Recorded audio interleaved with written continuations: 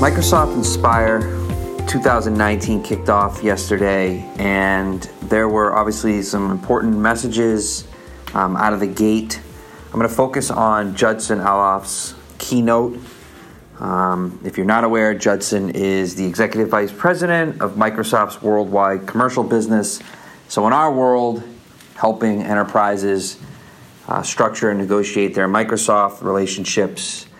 He obviously is a key person, and paying attention to what he says is critically important if you're an enterprise customer.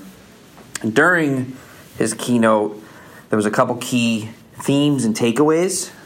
First, he did say point blank that all of Microsoft's solutions or solution areas will get better in FY20. So over the next year, they're going to be focusing on particular innovations. Right, his list of innovation priorities for the next 12 months. And the one that stood out the most, because obviously, it's critically important and there's a lot of news around collaboration, is the comments he made around Teams. The two things he said were there's going to be more collaborative capabilities and it's going to be AI enriched. Now, if you think about it, it makes perfect sense. It makes perfect sense that Judson is spending the time that he is focusing on Teams. You've probably seen the reports, or perhaps you haven't, issued by Microsoft showing the dramatic increase in ramp of usage of Teams as compared to their competitor Slack. Now, of course, when you look at those, you have to look at the numbers carefully. Use is one thing, but is it real use? Are those numbers within those reports tied to free? Is it tied to just simply the fact that enterprise customers get access to Teams as part of their Office 365? Is it actual use? And those enterprises that we work with, there are certainly organizations that at least have segments within their companies that are using and getting the value of Teams. But there's many that have not yet fully rolled out. There are many that, in other words, have not gotten the full value. And Microsoft and Judson are well aware of this, right?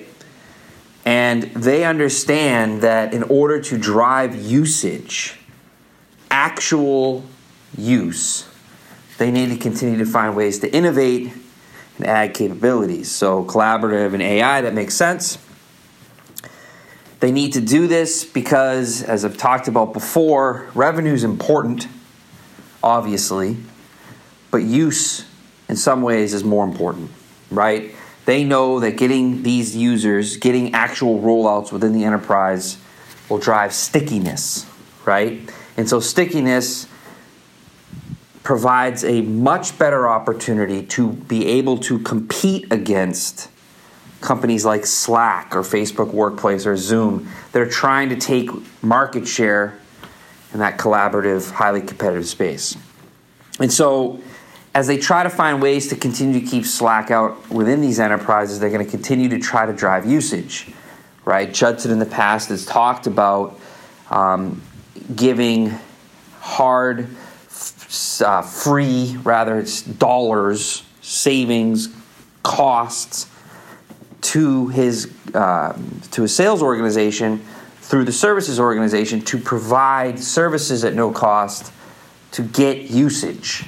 And so if you're an enterprise customer and you have not gotten the full value, even though you've been paying for it as part of your Office 365 subscriptions, I would really start to look at this. I'd get the information gathered to show Microsoft and your sales rep that you need or want those dollars, those investment dollars, those fundings from Judson's organization to motivate and to get usage. Of course, if there is an appetite to consider a vendor like Slack, that's also very important as you think about, as you prepare for your renewal, as you think about trying to find ways to give yourself enough time to optimize the negotiation prep and for that renewal, right? Making Slack a viable alternative.